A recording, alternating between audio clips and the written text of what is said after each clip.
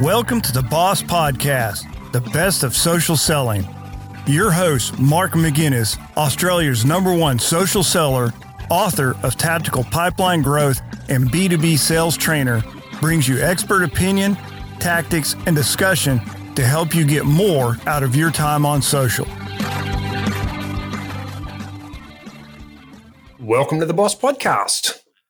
Our co-host for this episode is social seller and marketing extraordinaire Tino Ho from the Social Revolution.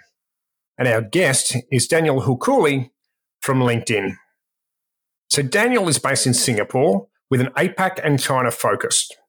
He's a social media content marketing strategist. On behalf of LinkedIn, he delivers client-specific consultancy workshop for some of LinkedIn's largest and most strategic customers, while also scaling content marketing expertise to LinkedIn's own growing sales team. Daniel has written content marketing strategies and has been a consultant to many industry-leading corporations, including companies such as Lamborghini, IBM, Alibaba Cloud, PwC, etc., etc., etc. Daniel is also a regular blogger and has lectured at the University of New South Wales and Singapore's SMU, all on content marketing. So Dan clearly knows his stuff in this arena. There's an enormous amount of value in this episode. So please grab a pen, a tablet, or whatever it is that you use to take notes. Daniel talks about the 3 pieces we need to address in our content to help us go viral, whether we are solo social seller or we're part of a larger marketing team. Before we jump into the chat with Daniel, can I ask, if you find this podcast to be valuable, please share, like, and rate us on your preferred streaming and social channels. I ask this because doing these things will help others who are just like you find this podcast, and they too will get to share in the knowledge we get from our guests just like Daniel Houkuli. Welcome to the Boss Podcast. This week, we've got something a little different. It's something I keep saying. We seem to have a new strategy every week here on the Best of Social Selling, but I'm sharing the hosting seat with my good buddy and fellow social selling guru, Tino Ho. Welcome, Tino. Mark, how are you? Very well, thank you. And mate, thank you for sharing the co-hosting seat today. I appreciate your help. Oh, mate, how could I say no? Like, it was, you knew what the answer was going to be before you even asked me, Mark. So happy to be on the show. Today's guest is particularly passionate about leveraging content and social media for good, he says, and he's a committee member of the IAB East Asia and serves on the board of the Asia Content Marketing Association, otherwise known as ACMA. Daniel Houkuli is the head of content solutions at LinkedIn for the APAC and China region. This is an interview that Mark and I have literally been on the edge of our seats for, and what we're going to talk about today, it's based on a book called Videocracy, if I'm pronouncing that correctly, from Kevin Alocca, who's the head of YouTube culture and trends. But Daniel's actually gone deep into reviewing some of the key concepts around what drives virality in networks and the 3 rules of what makes it work. And so this is one that I got my notepad out for as well. But over to you, Dan. Do you want to introduce yourself and share a little bit more about yourself and your organization, which is LinkedIn, of course? Well, thank you, Tino, and thank you, Mark. What an introduction that was. Thank you very much. So my name is Daniel Houkuli. I do work for LinkedIn. I am manager of the content solutions consultants at the LinkedIn across APAC and China. For those who are familiar with LinkedIn, my team largely works with the LinkedIn Marketing Solutions org, the LMS org, and my team specifically works with our clients as sort of like a red carpet that gets rolled out to those clients that are our premier ones to support them with their content creation, their content consulting, and their content measurement. So we work with a whole range of different topics, including virality, but we also talk around brand to demand, thought leadership. We help our clients figure out how they can build an effective brand or an effective corporate social responsibility sort of campaign on the platform. So that's just me, I guess. I'm based in Singapore. I'm assuming you guys are calling in from good old Australia. I am Australian myself, so I do miss home during the COVID period. I haven't had a chance to go back for nearly a year now, and so can't wait to come back home and visit the family and friends back there as well. Mate, it sounds like you've got the keys to the car in relation to content on LinkedIn. I just can't wait for this. This is going to be fantastic. Yeah, we look a lot closely at content on LinkedIn, definitely. And there's still definitely a bunch of learnings that we need to do. I mean, we've launched a whole bunch of new products recently. LinkedIn Stories has just come out. Events is another one that we're playing heavily on. LinkedIn Live. There's a whole range of these great new organically based, they don't actually have paid models attached to them yet, content vessels on the LinkedIn platform to use. But then we also have the regular sponsored content, carousel ads, video as well. So yeah, we're looking closely at sort of the larger trends that we're seeing also with other social platforms like TikTok, Facebook, and Instagram, and how those are sort of manifesting, and then how then we can build similar products or unique products that are unique for the audiences that are on LinkedIn and its members. And Dan, you recently posted something titled a masterclass in going viral. And that kind of could segue into some of the juicy stuff you're going to share with us today. Give us a little bit of background as to why you decided to publish that, because there's some really interesting things that relate to virality and how it works, etc. But yeah, if you could explain to us what motivated you to get to do that or publish that piece. I've always been super interested in content. My career has gone from journalism as a finance journalist in the beginning, then fell into the agency world and started writing for SEO and writing blogs for clients. And then after that, I moved into content marketing when content marketing became a big thing. And now I'm at LinkedIn. And each one of those, I was really working on content that earned value based on its creativity and its merit rather than how much paid you actually put behind it. And so the idea of understanding virality, how you can actually make something go without having to, game the system and pay a bunch of money behind, was something that I'm very passionate about. I think that we want to see high quality content on every platform and content that works because the audiences really enjoy it. They find it useful. And as we say at LinkedIn, sort of makes them more productive and more successful in their roles. Yeah, the book by Kevin O'Lougher, former YouTube's head of video culture and trends, he wrote that book, Videocracy, and he did outline in that book sort of 3 core areas of going viral. And they were participation, unexpectedness, and then nodes of acceleration. And I'll go into some details about what each one of these means. Specifically, we're kind of talking about YouTube virality, so largely video-based content, but there is learnings here that can go across any kind of content you look to create. And the first one with participation, I think with any content you're building, the important thing is that you want to actually make sure that the audience feels like they are part of the journey or part of the content itself. So participation, when we talk about that, we sort of think of things like the Ice Bucket Challenge or the Harlem Shake or the Mannequin Challenge. These viral videos that go where it's more than just one piece of video. It's actually a community or a collection of videos together that actually create this movement. And with those ones there, the core element of them and why they go viral is because they're very easy to earn participation in, right? It's quite easy to do an Ice Bucket Challenge. You just pour a bucket of ice over your head, record it, and then nominate someone else to do it.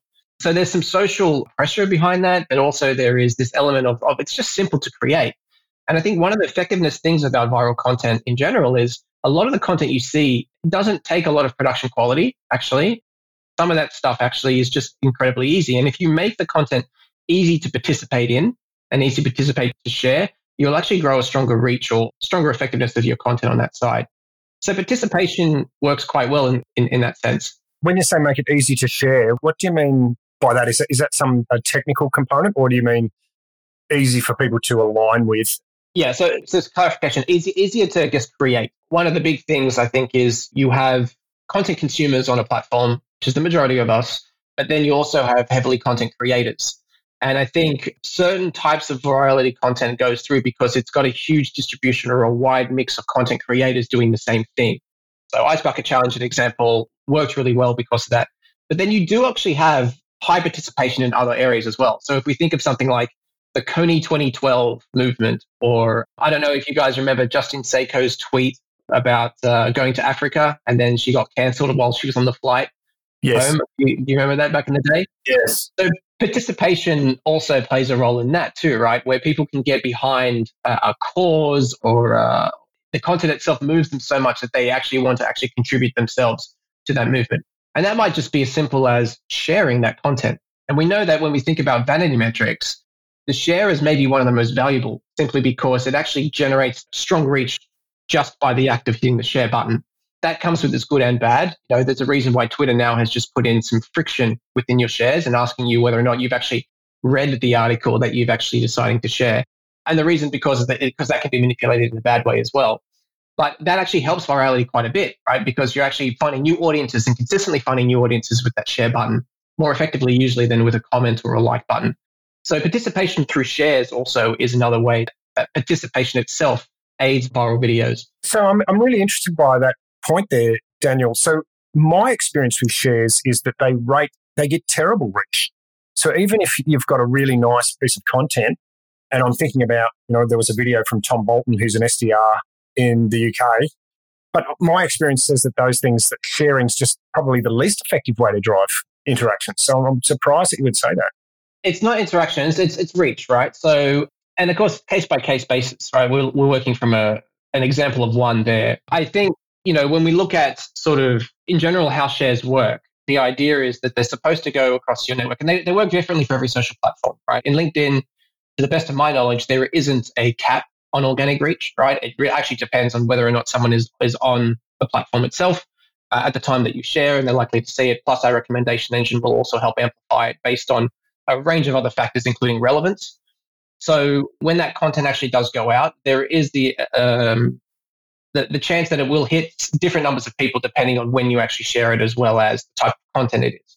And the other thing to think about that is sharing is not thought leading in some respects, right? It's thought following. So if you're sharing consistent content out, but not creating your own content, and that's a consistent behavior that you're doing, that can also really devalue your reach quite a bit as well. Platforms in general do want you to create content and create your own content. And so depending on that aspect as well, there could be a sort of a quality score attached to certain profiles or certain pieces of content. Very interesting. So, I thought if you reshared the content, because it's already been published, so to speak, it had less reach or less interest from LinkedIn. Again, no one knows how these things work, right? If you're in a similar network, there is a chance for that, right? So if those two people tend to have the same followers or same people in a similar network, there's likely that those people already saw the original post. There wouldn't be a need for them to engage the second time. And actually, a lot of the feeds actually do try and limit the amount of repetition that you actually will see of similar pieces of content. So there is that chance too, that if they are similar, that the second share, there's probably a large percentage of those people who probably already saw that or have impressions on it. So they wouldn't be served that second piece of content a second time. Okay. Let's take a quick break, do a little bit of business, and we'll be right back. Video messaging is huge right now. Mark reports his very best message response rates are coming from video messaging, and Mark chooses to use Bonjoro as his video message supplier. Because Bonjoro is now a supporter of the Boss Podcast, they have given listeners a massive 20% off any of their plans. Simply add BOSS20 at the checkout. That's BOSS20. Give Bonjoro a go and increase your response rates by 300%. Go to bonjoro.com. That's BONJORO.com. So I think one interesting thing that you call out in that thing that you published that I saw, Dan, is that subtle but important distinction between traditional media and social media, which I think Kevin Locker sort of calls out as well, but you emphasize that. And that to me it is quite an important distinction around the conversation flow. Like it's a two-way conversation flow, not a one-way conversation flow. But also, would you say that impacts the way in which the content is written and what type of content it is? Would you agree? Yeah, definitely. I read an article actually this morning, which was about Quibi and why Quibi failed, but TikTok actually excelled. In the article, which I can share with you guys afterwards if you want to put it in the show notes, was around, they're calling it the entertainment value curve. And one of the elements here is like there's a difference between content that had high production value versus low production value aligned with social value. And social value is really sort of like that level of personal connections that a viewer has with the content itself. And that goes down to that conversation point that you just said. So when we talk about social value, if we take something like Snapchat, quality of the content is not great, but because you know the person, you're likely to like the content or engage with the content as much. compared to, say, a Netflix, where the production value is quite high, but you don't know the people who've created the content itself.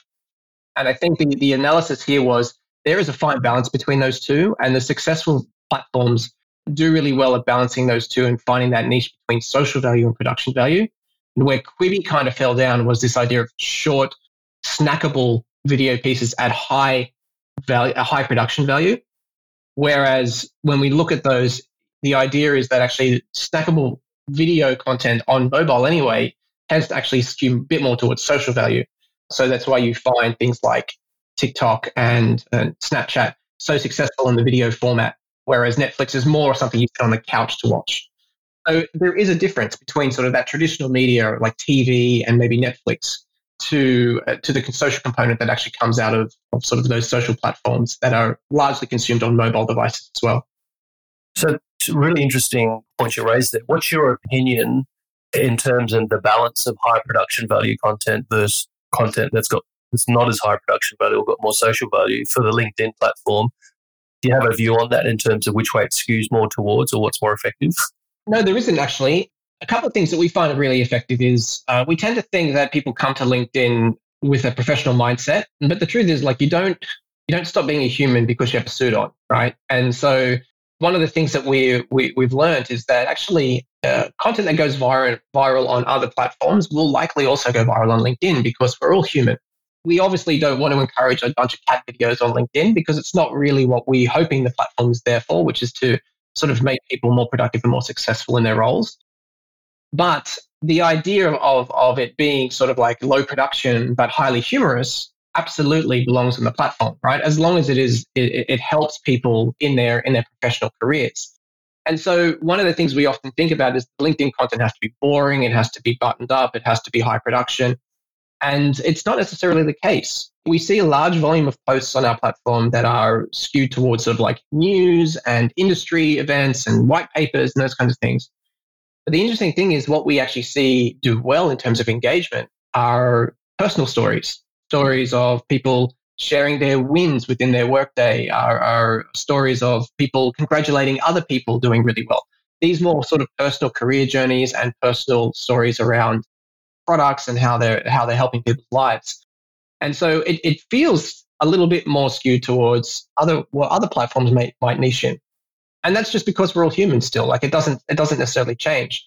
I think the main difference that you might see between a Facebook and a LinkedIn is you go to LinkedIn because there's a reason to go to LinkedIn, right? You usually have a purpose behind the reason why you go. And that purpose might be I need to find a better job, or it might be I need to catch up with my colleagues and understand what's happening in my industry, versus sort of like what you go to Facebook, which is, or Instagram, is you just scroll through a lot of pretty pictures because you're wasting time at the coffee stand sort of thing.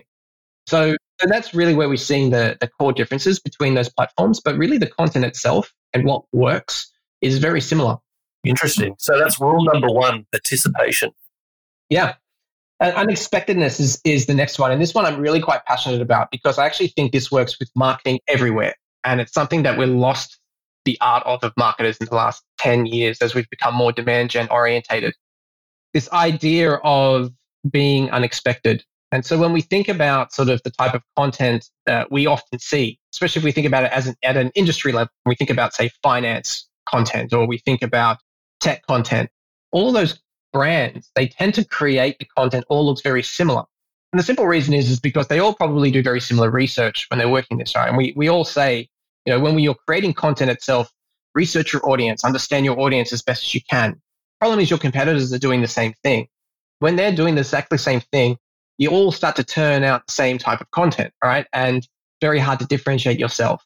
And this element of unexpectedness is really there in virality that isn't there in regular evergreen content that we tend to see go out elsewhere. And it's a big core factor that actually can separate a brand from its competitors as well and make it stand out.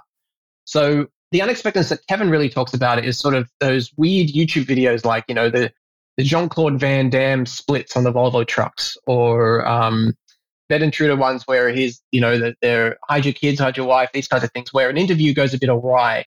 The BBC one where the child walks in on the background. These are all go viral because we've seen a BBC video 1,000 times before. We expect to know what's going to happen. And why that one stands out is because something unexpected really happened. Now, when we're looking to create content itself, that's quite hard to manufacture, right? Because a lot of it is spontaneous or happens out of nowhere. But it is possible. And so when you look to create certain content, the idea is really, with unexpectedness, is take what your industry is used to expecting in their space and then do the opposite.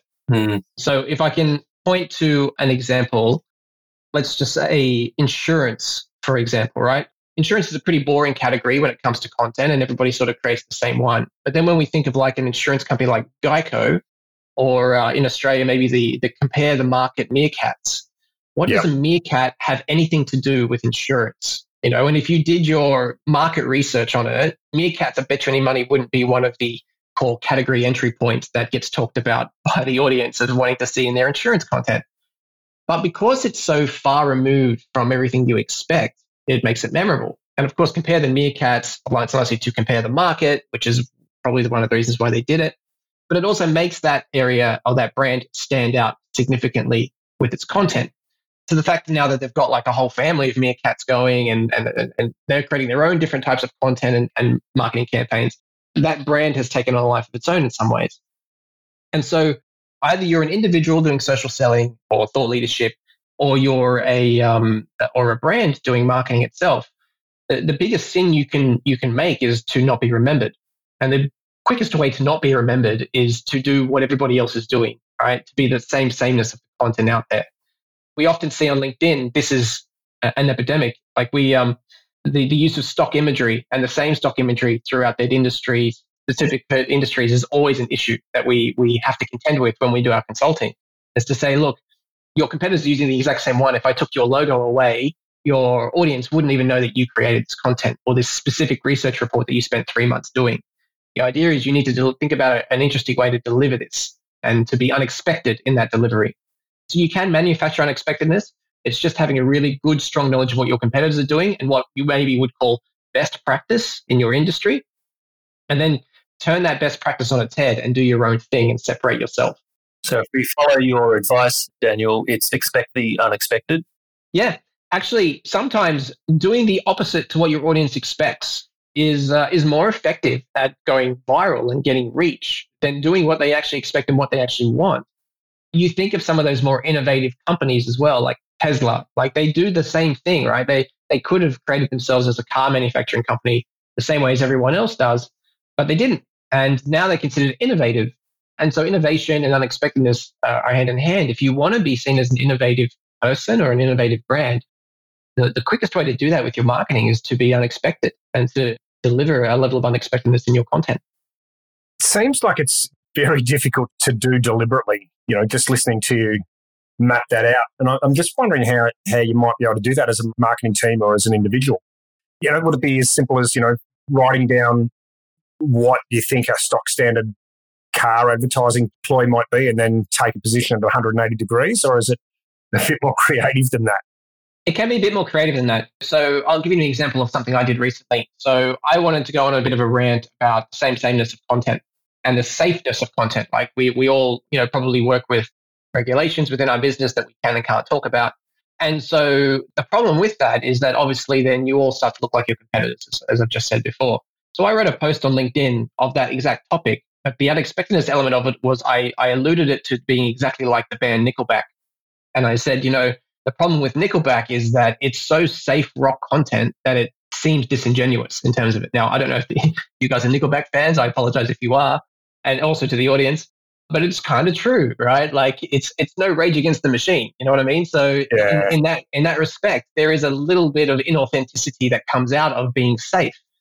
And so that conversation I wanted to have around marketing doing that, the unexpectedness thing I threw in there was the meme of the lead singer of Nickelback, Jad Broger, holding that, you know, look at this graph sort of meme. And geez, people got upset. You know, there were the Nickelback fans came out in droves to defend the allegation that their content was same and safe. And that actually aided virality of that post because it actually generated a ton of comments, started a discussion, and the unexpectedness part of it was really the insertion of Nickelback to a marketing conversation. So there are ways you can do it. And a simple way is like if there's a story or something that you want to say, whether it's a piece of data or an insight you want to do it, find a cool way, and pop culture is obviously the quick hack there, to align it together. And that's a good real recipe for building unexpected content. Oh my God, I've just realised how same I am. I feel terrible. I've already done it, so I've got a little bit. Thanks, Dan. Great. I feel great. But it goes back to that point of, as a marketer, the number one sin of a marketer is to not be remembered. And if nobody remembers the content you've created, what's the point of creating it in the first place? The goal shouldn't have to necessarily be go viral, but that's a nice effect of you being remembered, is that people actually feel engaged to participate in that viral content, or that they remember it because they only have to see it once. You guys saw that recent Burger King campaign where they showed the moldy burger. Do you remember that? No, I don't. No. So they decided to run a whole campaign. It actually won a Cannes Award this year. They showed a Whopper going moldy. The essence behind it was that they have no artificial flavors, because everybody knows that urban legend of the cheeseburger that sits there for 5 years and never ages. Oh, this is one that's 50 years old or something? Yeah, right? Because of all the preservatives in it. Whereas Burger King wanted to say, well, we're different, right? I'm going to show you something that's bold, controversial, unexpected, that you'd never expect a fast food company to show you, which is our hamburger getting moldy and old and disgusting. And they ran with that moldy burger in billboards and TV commercials and everything else. And, their share price has, since it went out, I think in February, their share price of Burger King has consistently gone up because of it. And you can say that that's largely down to good quality marketing that's designed to separate itself from A, its competitor, which has a reputation of using preservatives, and B, you don't forget the creative. It stands out. It's an interesting example as well of how you can be unexpected. It takes some balls, though, to do. Yeah, exactly. But yeah, I would imagine there'd be a lot of brands that would be very nervous about that. For sure. Let's take a quick break, do a little bit of business, and we'll be right back. If you need more conversations with your ideal buyers or to simply sharpen your prospecting skills, check out Mark's latest book, Tactical Pipeline Growth. It's a complete prospecting guide. It outlines step-by-step the process to build a strong and healthy pipeline. Mark has included a huge amount of valuable sales material, such as templates, call and email scripts, the best cadence plans, as well as social selling templates for you to use and start prospecting straight away. Tactical Pipeline Growth is available from Amazon or directly from www.markmc.co/TPG. So in your role at LinkedIn, Daniel, you go into large organizations and you take this mindset with you and, talk to the marketing teams about how they can do this. Is this what you're doing on a day-to-day basis, your team's doing on a day-to-day basis? Largely, yes. So these are some of the topics we're talking about with them, especially if it's creative related. We often see a lot of brands play safe, and playing safe will minimize the ability for you to earn new audiences and minimize for you to increase reach. Of course, you're not going to get into trouble. But the idea is LinkedIn in general is a pretty safe platform. And the reason simply is that there's a real lack of anonymity on our platform compared to, say, a Twitter or a Facebook. And because of that lack of anonymity and people can see where you work, people tend to behave themselves and be less like a troll on the platform for that simple reason. Still happens, but it's not as prevalent as some of the other social platforms. There's also friction on that too, right? The fact that you have to be less anonymous on our platform means that there usually tends to be harder work for people to build bots and those kinds of things as well. Again, still happens, but it's not as systemic or endemic as you might find on other platforms. But in short, this is kind of the things I want to do, because I would love to see super, super compelling, original, interesting content on the LinkedIn platform. Not every company needs to create a white paper. Why don't you try video and try a video with some babies or a cat or something that people love to see, and use some of these viral techniques that work on other platforms on the LinkedIn platform and see how well it manifests and works for you. Mm. Yeah, I think that's great. I didn't know that this arm of LinkedIn existed, so a business with that type of spend, so I'm not surprised. But it's great that it exists. I think this is part of the business that not many people get to see. So it's also there still is a place for the rational thinking, the decision making, the heavy research. This is also a reason that people come to LinkedIn. But the other thing to remember is that this is a social platform, and so you need to be social, especially if you're looking at building your social selling. The idea is people have to fall in love with you and your content. And if you're boring and rehashing what everybody else is doing, it's hard for you to gain a following, right? If we think about people who have done really well in this, right? If we think of maybe like a a Gary Vaynerchuk, right? If you think about the type of content he puts out, like or love him in terms of his content, he's generated a following because he does stand out. Very good with his personal branding. And he's also very good with being controversial and having some level of unexpectedness into the content he puts in. He also is quite good with the participation side in getting people to comment and like his posts, responding in AMAs and these kinds of things as well. And I think if you're wanting to grow an audience following a large customer base on platforms like LinkedIn, the idea of availability and you being engaging back with your audience on the posts that you put up and being open to debate and being open to being approachable is an incredibly important element and part of that social strategy you should be having. Mm-hmm. So that takes us to rule number 3. Acceleration, nodes of acceleration. So again, this is virality takes place, according to Kevin, is when the discoverability of a piece of content stops and people start searching for it instead, right? So they're turning away from social media platforms and start Googling video or Googling the piece of content themselves. Not many pieces of content got to that element, but a way to accelerate your discoverability in the beginning is really connecting yourself to nodes of influence. And these are entities or individuals who have large followings. We call them influencers or KOLs, but they could also be media outlets like a CNN or a BBC or a Daily Mail. And the idea is if those guys cover you, then suddenly your content takes off. And so the plan for virality, if that's where you're aiming to go for, is to really think about your distribution strategy on this and really think about ways that you can reach your target audience, but also make people who are influential in your target audience to also share that content out and to talk about it. So a couple of things to think about there is identify key nodes of influence in the target audience that you're trying to reach. Maybe it's industry thought leaders, maybe it's trade publications, and get your content in front of them as well, especially on the social media context, and get them to actually share it on their social medias as well. So it's not just about quality of content. It's not just about being different. It's actually also about actually having a good, strong distribution strategy and understanding different tactics and ways to increase that reach, not just by letting the organic search go or not just putting paid behind it, but also tapping into people who can actually help amplify that content out on your behalf. And does that happen by things like, tagging people in posts, that sort of thing? Like, it definitely does. That's a great way to do it. The other way, if you've written a particularly strong blog and you might have published it on LinkedIn Publishing, the idea then you might want to talk to a trade magazine or a trade blog about getting it published there as well and getting them to share it out as well. So yes, tagging is a really great way to do that actually, because at least on the LinkedIn platform, you do get notified when somebody tags you into a post. And so that obviously encourages a response, encourages participation. And also, if they agree with the post or even disagree, then you're likely to get some level of engagement from them.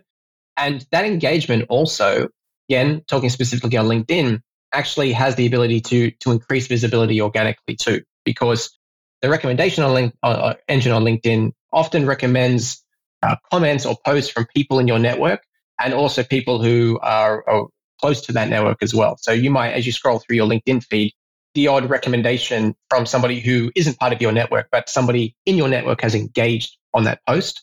Yes. And so that's a great way where you're earning reach, right? That person's post is now earning reach to you who was not in their network and is now seeing that organically for the first time. And the reason why that's happened is because someone in your network has actually engaged with it. Is there a rating for comments provide a stronger level of engagement than just a like, for example? I don't know the answer to that, unfortunately. I don't know. Okay. There's thousands of factors that go into what gets recommended to you. So unfortunately, I believe some of that stuff is included for sure, but I don't know the exact. So as long as we're driving some form of interaction, we're on the right path as far as you're concerned. And relevance. So interaction and relevance is also important. Based on your engagement history, there is a good chance that you'll be served content that all algorithms think that you would like to see more of. YouTube's algorithm, you can clearly see this, right? You watch one video on Formula One, suddenly your feed's full of Formula One videos, right?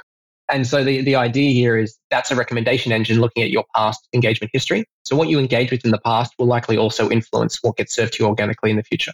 Even outside your network? Potentially, yes. Yeah. Huh. Interesting. I hadn't even thought of that before. I mean, you're right. YouTube is very transparent in the way that it operates like that. You know, you put in, like you say, cat videos, and then next thing you see, there's 15 cat videos there straight away. Where a lot of the other platforms, it's not that easy to track. It's not that easy to see. So it's interesting that what you interact with.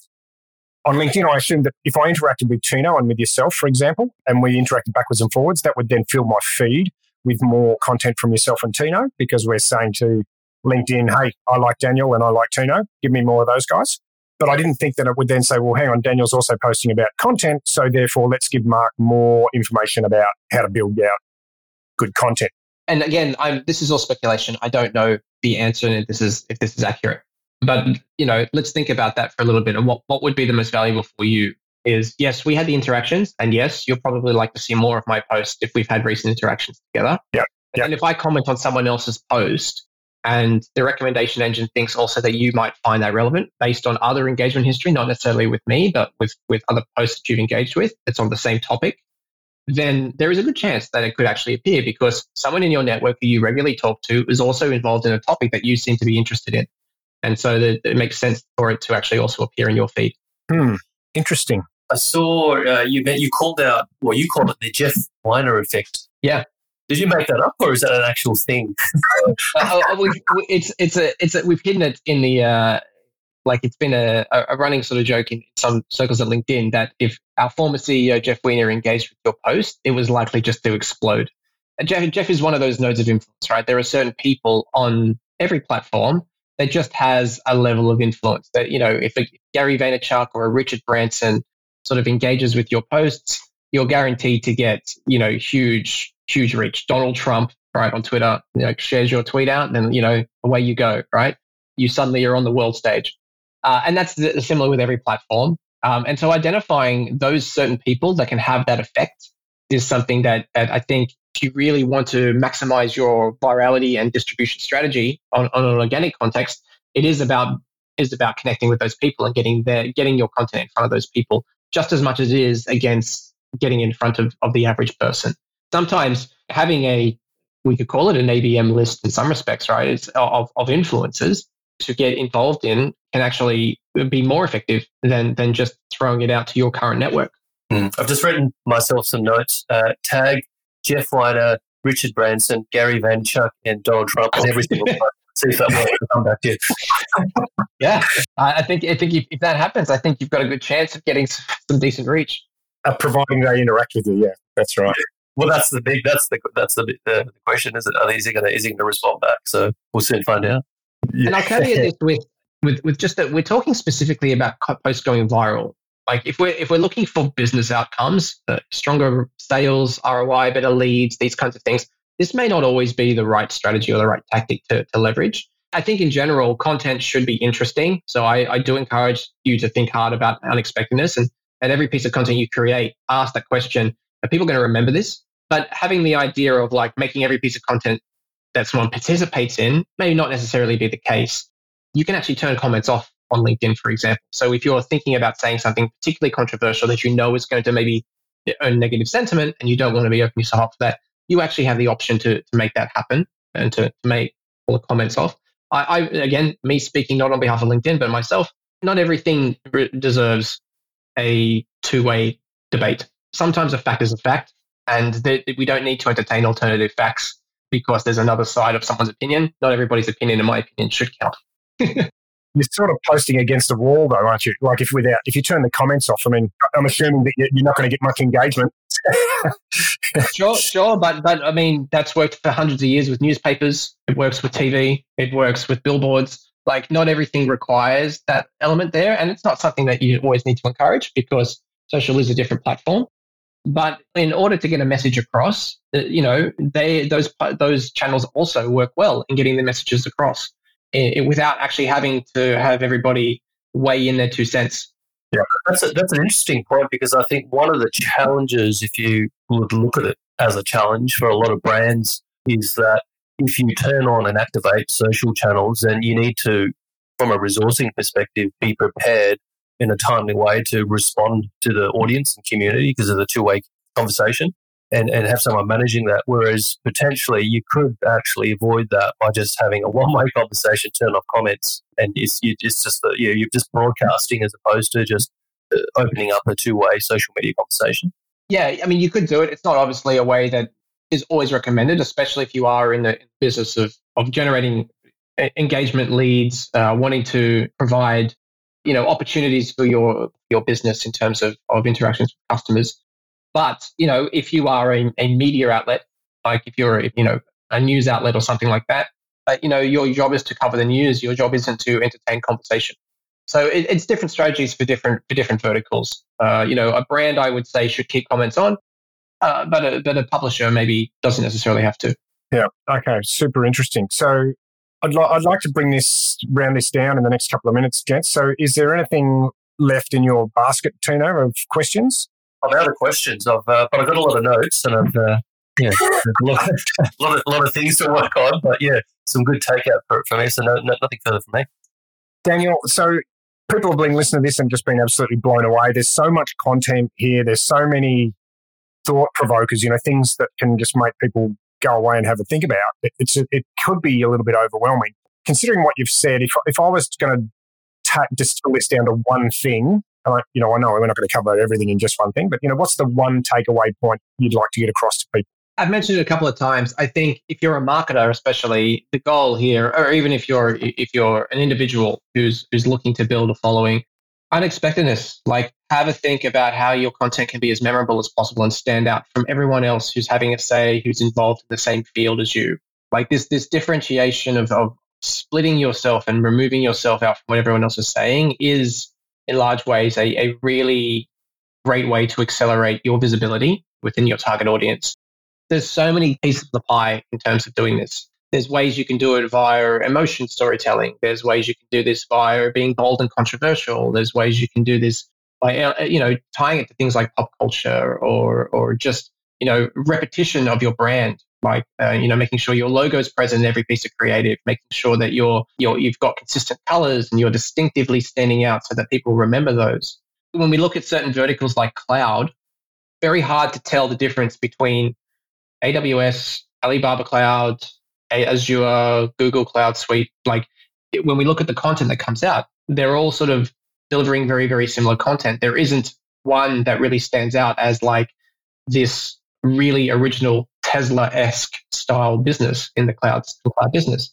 Now, being that person is not always the place you maybe want to be, but with your marketing, it should be, right? It's okay to have a boring product, but it's not okay to have boring marketing. And so the idea here is that you need to think about how you can make the marketing itself as a separate entity stand out and be remembered, so that people then, when they need to think about a cloud solution or buying an IT mainframe or doing a university course, that your course stands out or that your IT mainframe stands out simply because the marketing has made it noticeable. And so the core thing there is be remembered, leverage that unexpectedness and try and be as remembered as possible with your content. Mate, that's a fantastic way to round that out. Daniel, can people get in contact with you? Are you happy for people to engage with you on social or through other format? Yeah, sure. You can connect with me. I'm on LinkedIn, obviously. So you can just look for me. So Daniel Hochuli, Hochuli. You can find me there. LinkedIn is largely my platform of choice. I'm not really present on any other platforms. So if you wanted to get in touch with me, you can drop me a note there. I'm more than happy to chat. Lovely. Okay, we'll put a link to the article that we've been talking about the whole time, the guy's book from YouTube, I've forgotten who it was, and also your LinkedIn profile in the show notes. So yes, and I did say I was going to share with you another one to the show notes as well, which I'll share that with you as well. Lovely. Okay. All right. Tino, would you like to sign us out as the co-host? Yeah, well, really enjoyed that session. Thanks, Mark, for having me on the show, and Dan, thanks for coming on the show. It was great to get some insights from you. It's always helpful as usual, but look forward to the next one, Dan. Thanks for having me on, guys. Appreciate it. No problem. Thanks very much, and thanks everyone for listening to the Boss Podcast. We'll see you all next week. Thank you. Please help others just like you find this podcast by spreading the word. If you like this podcast, please subscribe and rate us wherever you source your podcasts. Thank you for listening to the Boss Podcast. Join us next time for even more tactics, discussion, and ideas to help you improve your social outreach.